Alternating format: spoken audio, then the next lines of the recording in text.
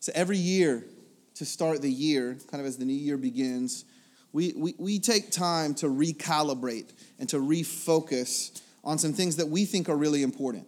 And so last week, we spent time looking at the importance, the significance, our need, our desperate need for the Scriptures. Jesus said that man does not live by bread alone, but by every word that proceeds from the mouth of God. And so we're a church that believes that we desperately need to get into God's Word, and we need God's Word to get into us. This week, we're going to focus our attention on prayer.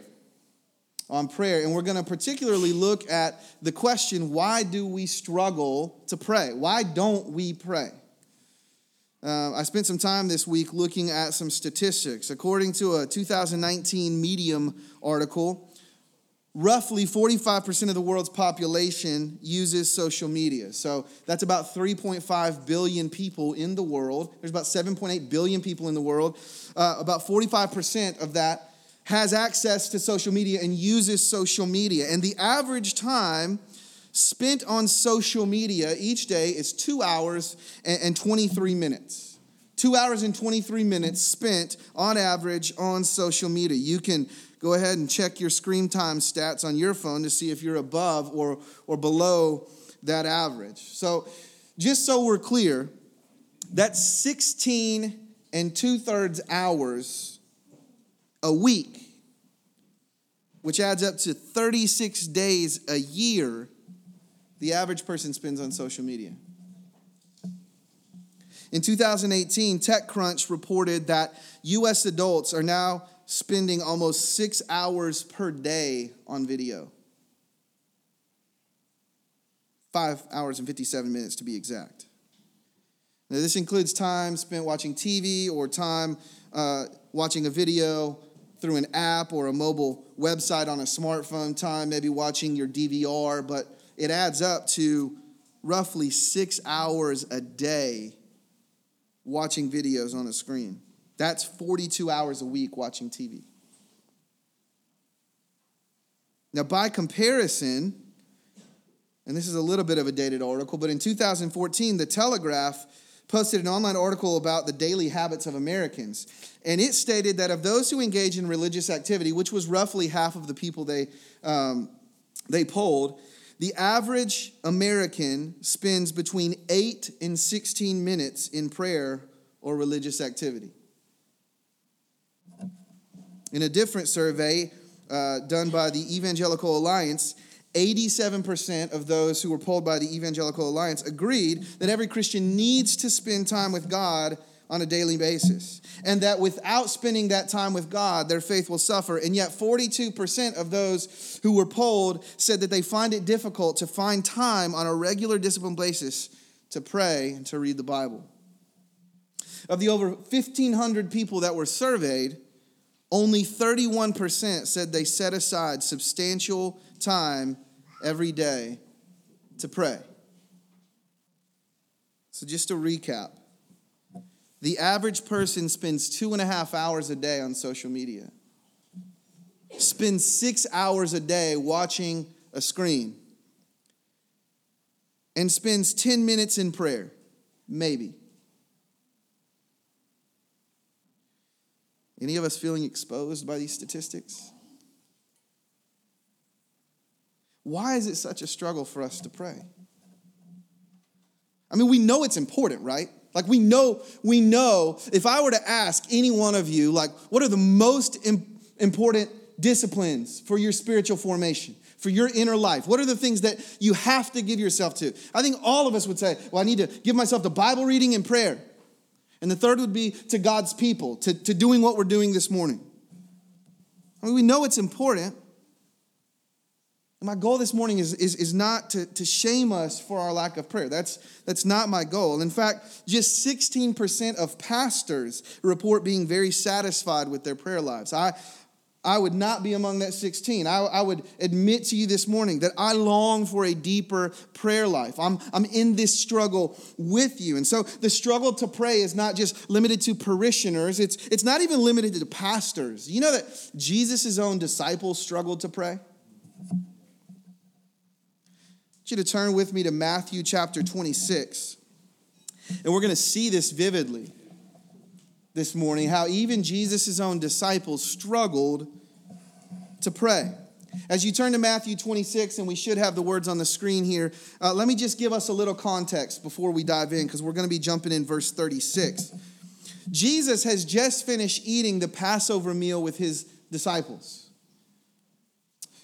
And though they've been with him for like 3 years now, journeying with Jesus, doing ministry with Jesus, he's just told them, these 12 men, he's just told them that one of them is going to betray him and hand him over. And that the rest of them, when he's handed over, are going to scatter and abandon him. So think about this. Jesus knows that his death is imminent, and he feels the weight of the hour. And Jesus longs to pray. He wants to go spend time talking to the Father. So let's pick up in verse 36, now that we have some context. It says this.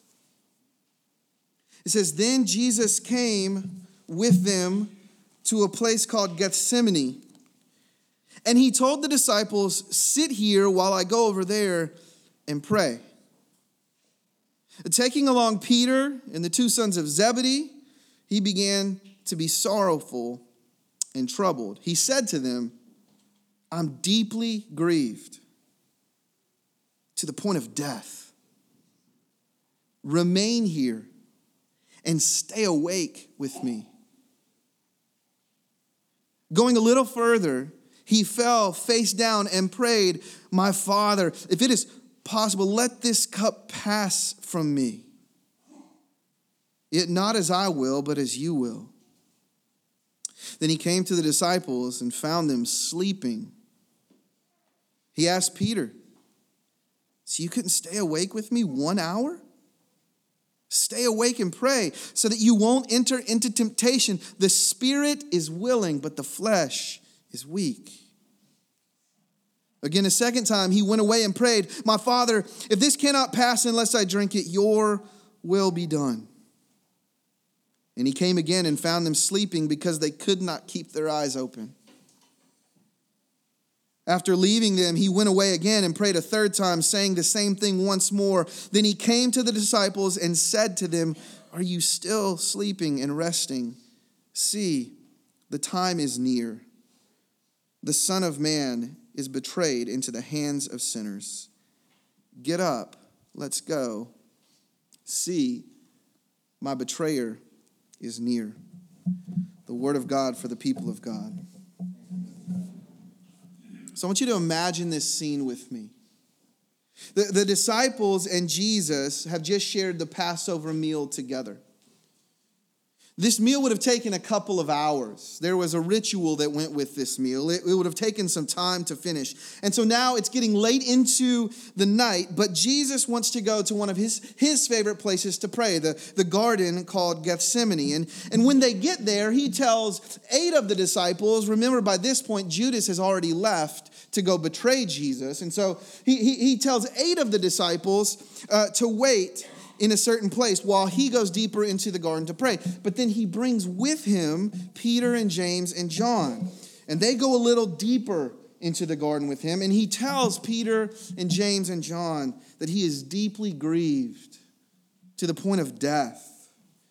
And he says to him, "I want you to remain here. I want you to stay here with me and stay awake with me while I pray." And then Jesus goes even a little bit further into the garden and he hits his knees and he begins to earnestly pour out his heart to the Father. Luke, in his account of this scene, gives us this incredible detail that Jesus was so distressed in his praying that beads of blood appeared like sweat on Jesus' brow. Jesus was literally praying so hard that scientists tell us that he likely bursted a blood vessel in his head, and so it appeared that he was sweating drops of blood. That is deep, distressful anxiety.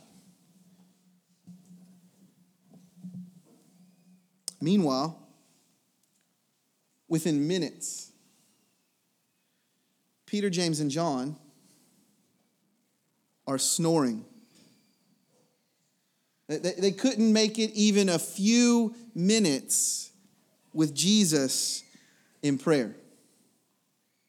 And so this morning, I want us to ask the question, why is it that we can relate so much to Peter, James, and John?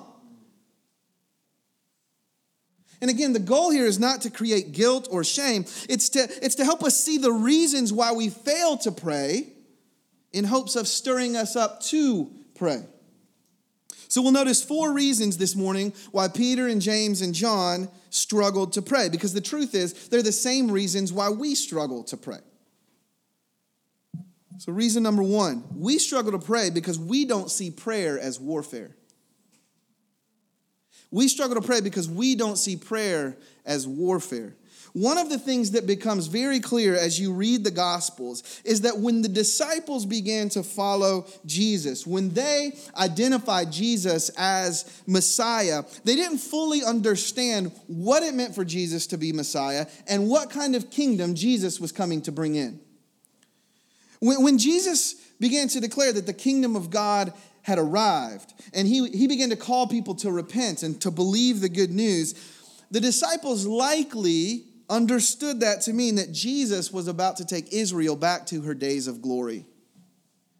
They expected Jesus to lead Israel out from underneath the thumb of the Romans, and at some point they probably expected Jesus to lead them into a battle to actually overthrow their enemies and to bring neighboring nations into submission.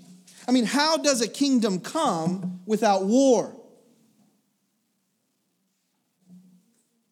It's funny that in just a little while, within this same scene of Scripture, a battalion of soldiers will arrive and converge on Jesus in the garden to arrest him. And you know what's going to happen? Peter is going to grab a sword and he's going to chop a soldier's ear off. Peter, it seems, was most certainly ready for a battle. He was ready to go to war with Jesus, just not to pray. Because he failed to see that prayer is the weapon of the war that Jesus is engaged in. Prayer is the weapon. Jesus came not to conquer the Romans. He came to conquer sin and death. Jesus came to usher in the rule and the reign of God over the lives of men. He came waging a spiritual war for the hearts and the lives of people.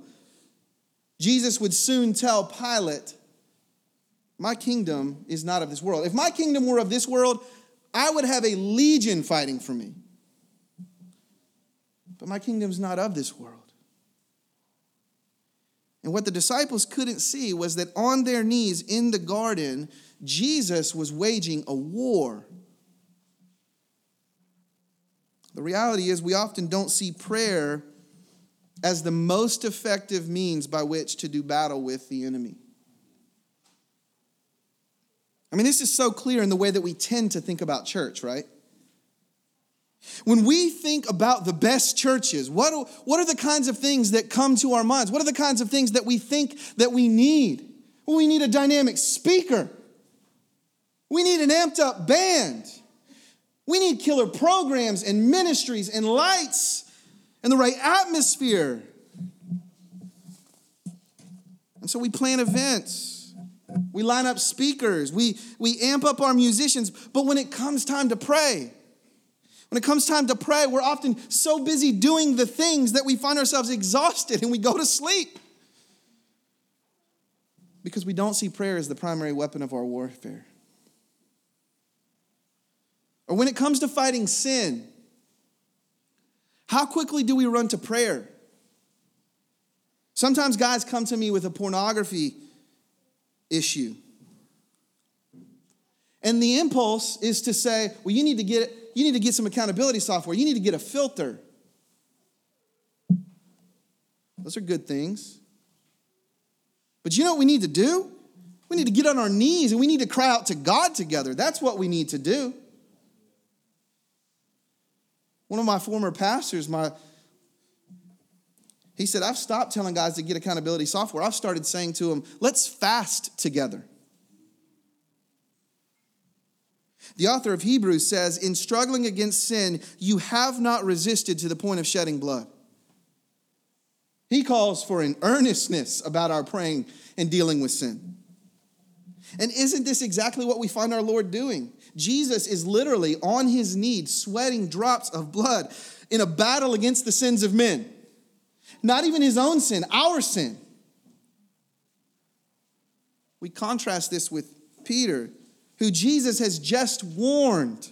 If you go back and you read the verses just prior to this scene, Jesus has just warned, truly I tell you, this very night, before the rooster crows, Peter, you're going to deny me 3 times. Jesus tells Peter this on the heels of telling the disciples, the shepherd's going to be struck and the sheep are going to scatter. And Peter goes, not me, Lord.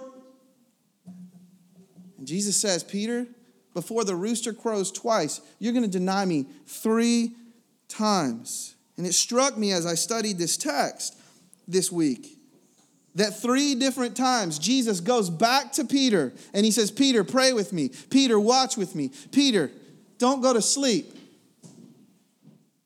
And within hours, 3 different times, Peter would deny his Lord and Master. Maybe we fall into temptation because we're not on our knees praying, lead us not into temptation, but deliver us from the evil one. When it comes to the brokenness in our world, the things that we see in our city, in our nation, in our world that grieve us, is prayer the way that we aim to see things change? Often our church is organized and we get people to the polls. We gather groups and protests and we hand out bumper stickers. We write blogs. We certainly tweet. We might give toward a cause. We might even maybe, just maybe, engage in the ministry. The question is, do you pray? Do you pray about the brokenness that you see? Do you pray, God, your kingdom come and your will be done on earth as it is in heaven? God, we want you to manifest your kingdom.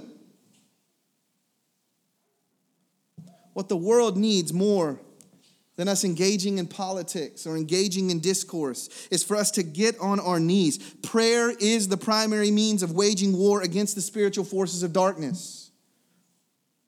The Apostle Paul tells us we do not wrestle against flesh and blood, but against the rulers, against the authorities, against the cosmic powers of this present darkness, against the spiritual forces of evil in the heavenly places. And he says, therefore, put on the full armor of God, put on the belt of truth, and put on the breastplate of righteousness, and put on the shield of faith, and the shoes of readiness, and put on the helmet of salvation. Take up the sword of the Spirit. But how do we actually do any of that and go to war? Well, Paul tells us in verse 18, pray at all times in the Spirit. Oswald Chambers famously says, prayer does not fit us for the greater work. Prayer is the greater work. And we fall into prayerlessness when we lose sight of the fact that prayer is the greater work. What was at stake in the Garden of Gethsemane that night was a war for the souls of men. If Jesus didn't bear the cup of wrath, the world could not be saved from the curse of sin. Satan, more than anything, wanted Jesus to reject the Father's will and to walk away from the cross. Isn't that what Satan tempted Jesus with initially in the desert? Jesus, you can have all of the kingdoms of the world. They'll all be yours. It's a battle of submission to the will of the Father, which reminds us of another garden, the Garden of Eden, where the first Adam was tempted not to submit to the will of the Father, to go his own way. The temptation in these 2 gardens is the same. And here the snake is again, this time with the second Adam, tempting him to rebel against the will of the Father. Jesus is under tremendous stress, provoked at the thought of the impending suffering of crucifixion and the wrath of Almighty God against sin being poured out on him. And under such agony, Jesus cries out, "My Father, if it is possible, let this cup pass from me." The cup represents God's wrath.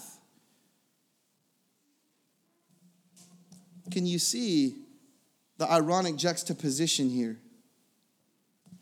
Jesus, so earnest, and feet away, James and John and Peter curled up in the fetal position, sleeping.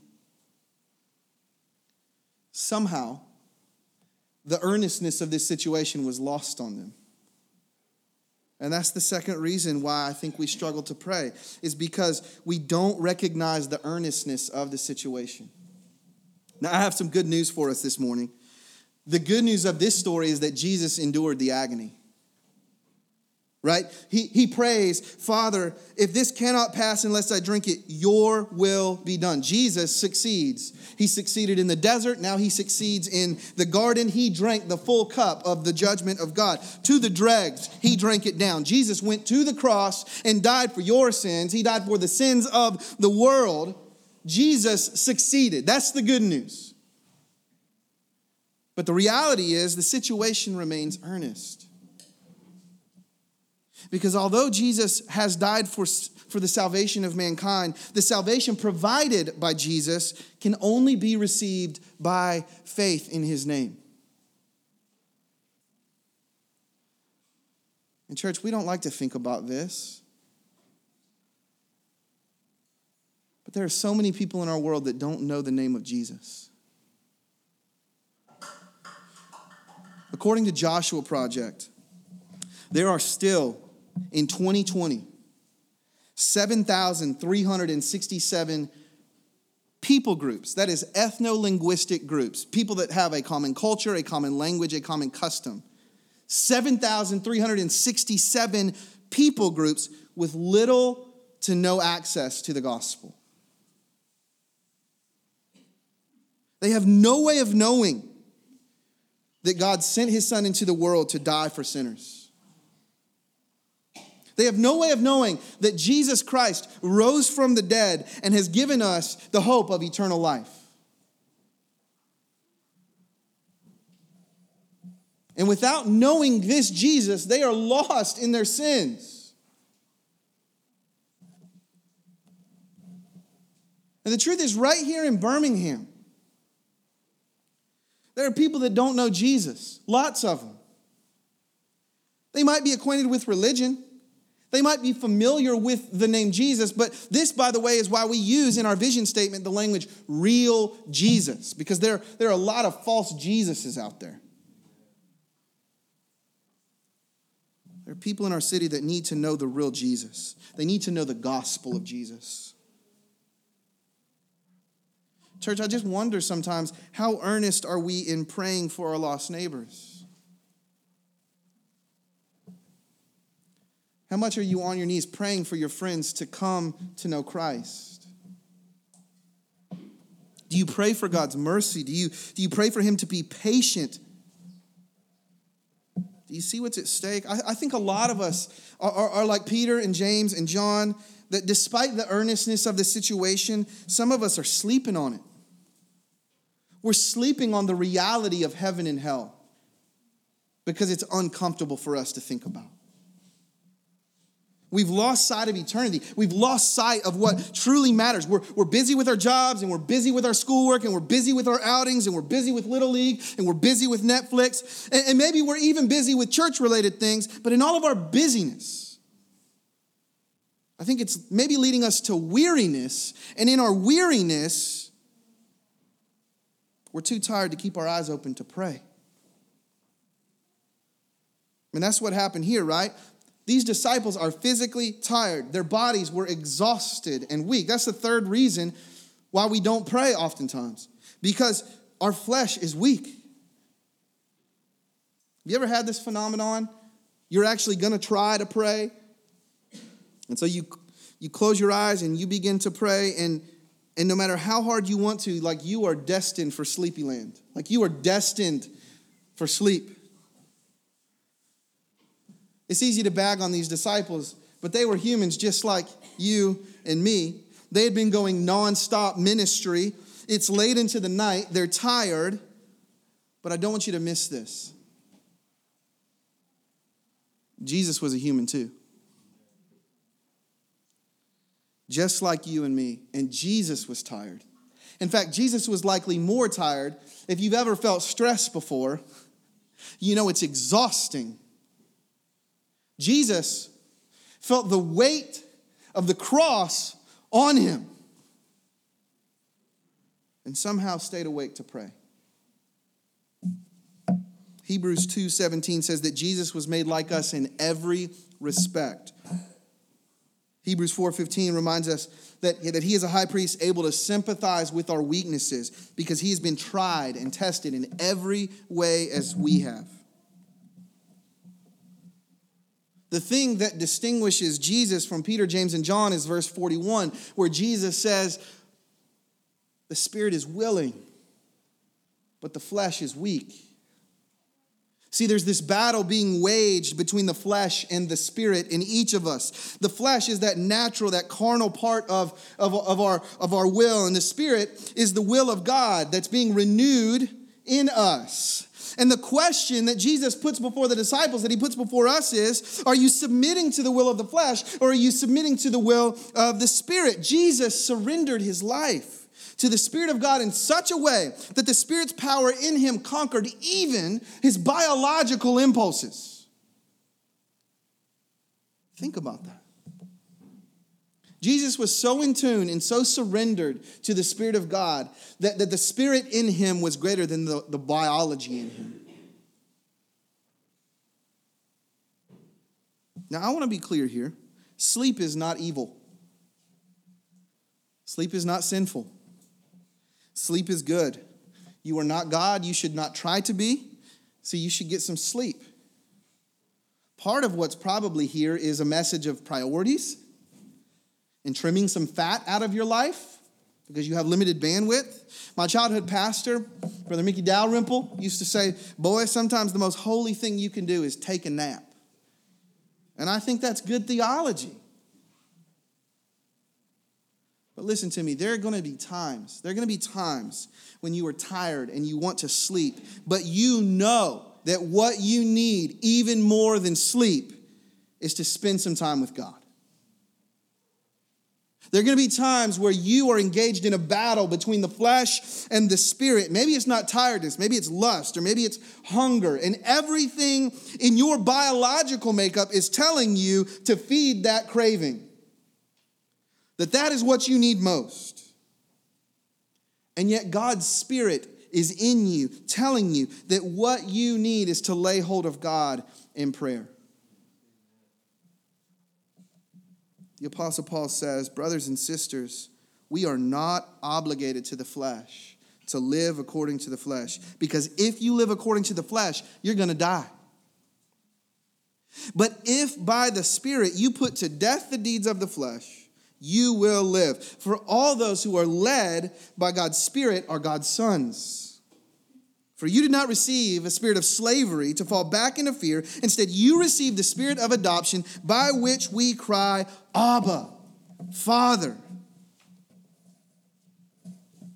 We struggle to pray when we live in the weakness of our flesh, when we're just carried along by our carnal impulses and our carnal cravings, failing to recognize that we have been adopted by God.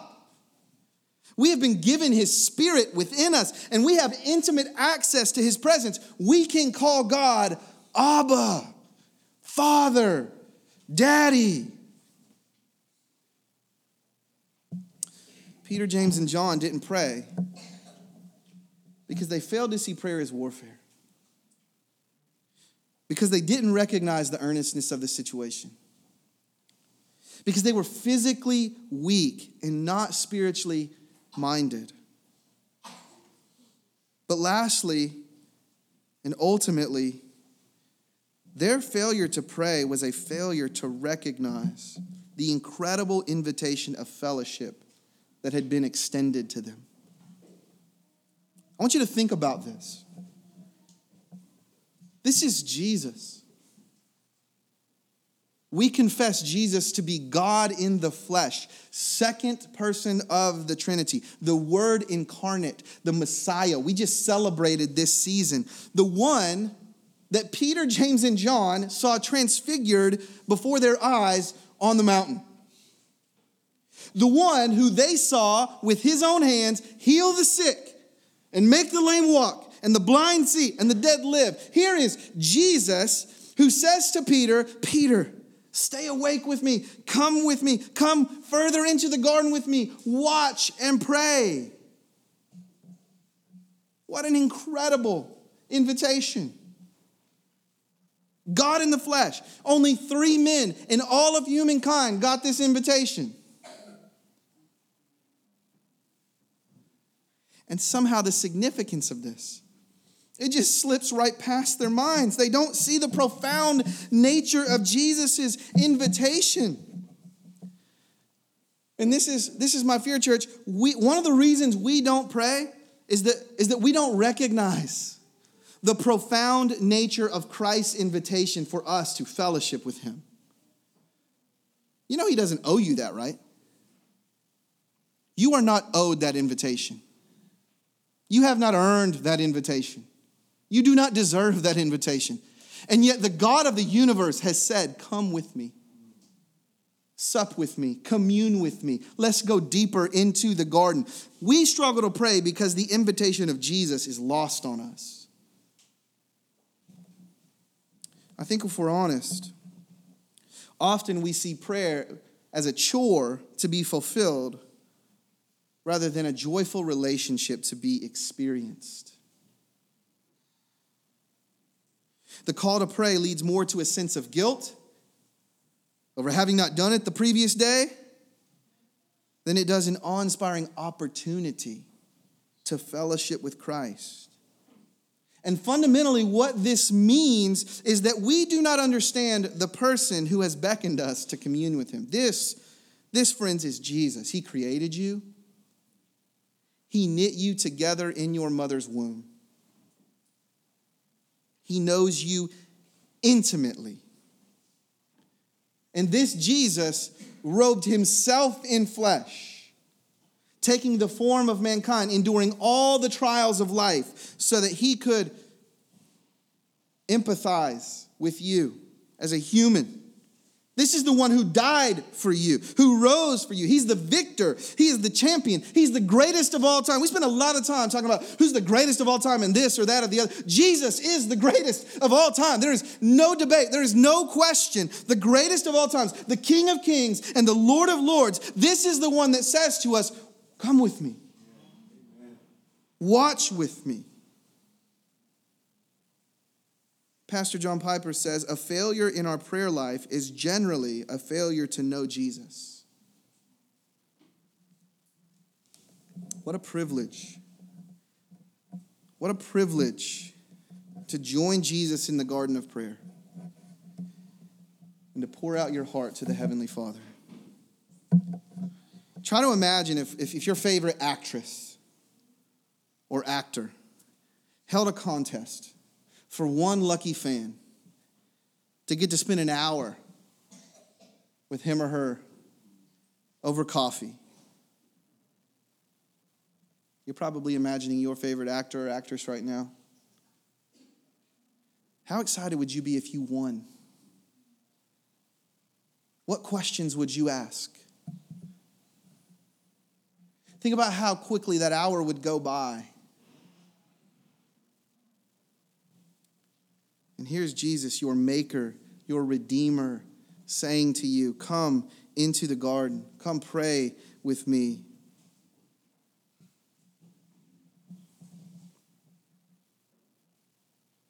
You know, there are some who have never heard that invitation. They don't know their Creator.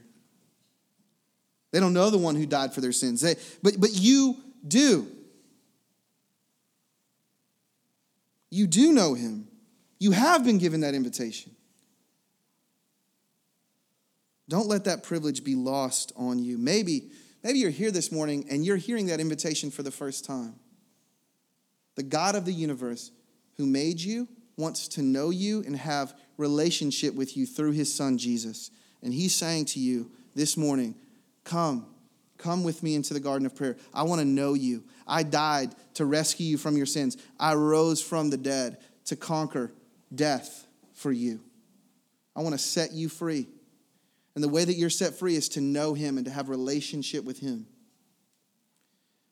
Don't sleep on that invitation this morning. Come to Jesus. Maybe you're sitting here today and you feel the heaviness of this message. You're convicted over your prayerlessness, but you don't know what to do about it. Listen to me as we close. The answer to conviction over your weakness in prayer is not to resolve to pray more. And man, I'm going to do better. And to make promises to God. I'm going to pray more, God. No, you won't. Your flesh is weak. Let me give you some hope. These disciples who couldn't pray 1 hour with Jesus are the same guys who led a prayer service in Acts chapter 4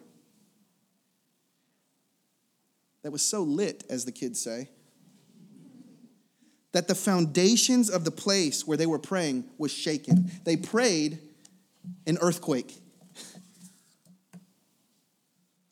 What was the difference? At Pentecost, these men received the Holy Spirit. They received power from on high. Power to pray.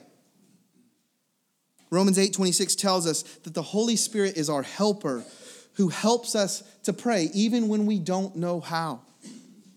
That the Holy Spirit intercedes for us with groanings too deep for words.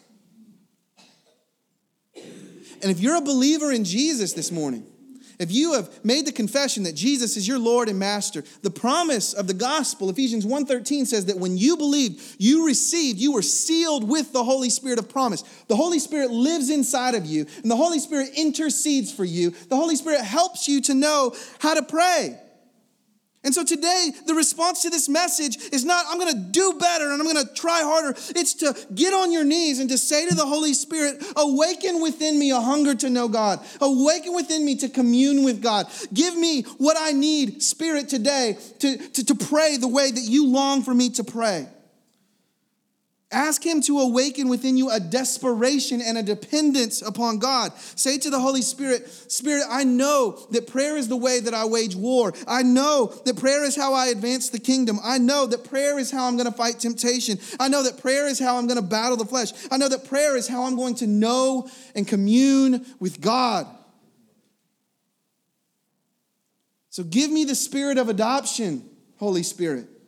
Help me to know whose I am. Help me to know that I'm a child of God, that I can draw near to God and cry, Abba.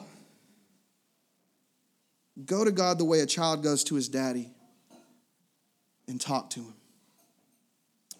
Let's pray.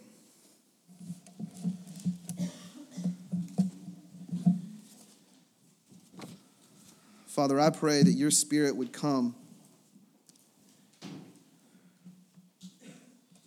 and that your Spirit would give us a deep sense that we are your children. God, that we might reach out our hands the way a 3-year-old reaches his hands up, holds his arms up to his daddy, just hoping to be picked up. That, God, we would posture ourselves like that with you. And I pray that we would learn what it is to crawl up in your lap, so to speak, and to talk with you. God, we truly can tell you everything. We can share our struggles with you. We can share our hurts with you. We can share our hopes with you. We can share our fears with you. We can share our needs with you. You are a good Father. And you delight to listen to the voice of your children talking to you. And God, you promised to give us everything that we need for life and godliness through the knowledge of your Son, Jesus. And so I pray that we would grow to know your Son more and more intimately than we ever have before through communion with him in the garden of prayer. Spirit, we thank you that even when we don't know what to pray, you pray for us and you pray with us and you intercede on our behalf. So Spirit, this morning we pray that you would unite us to the heart of the Father. And God, even now, as we just create some space this morning to respond to this message the only appropriate way, which is to pray. God, we pray that you would meet with us now. Hear our cries, God. Hear our prayers. We pray in Jesus' name. Amen.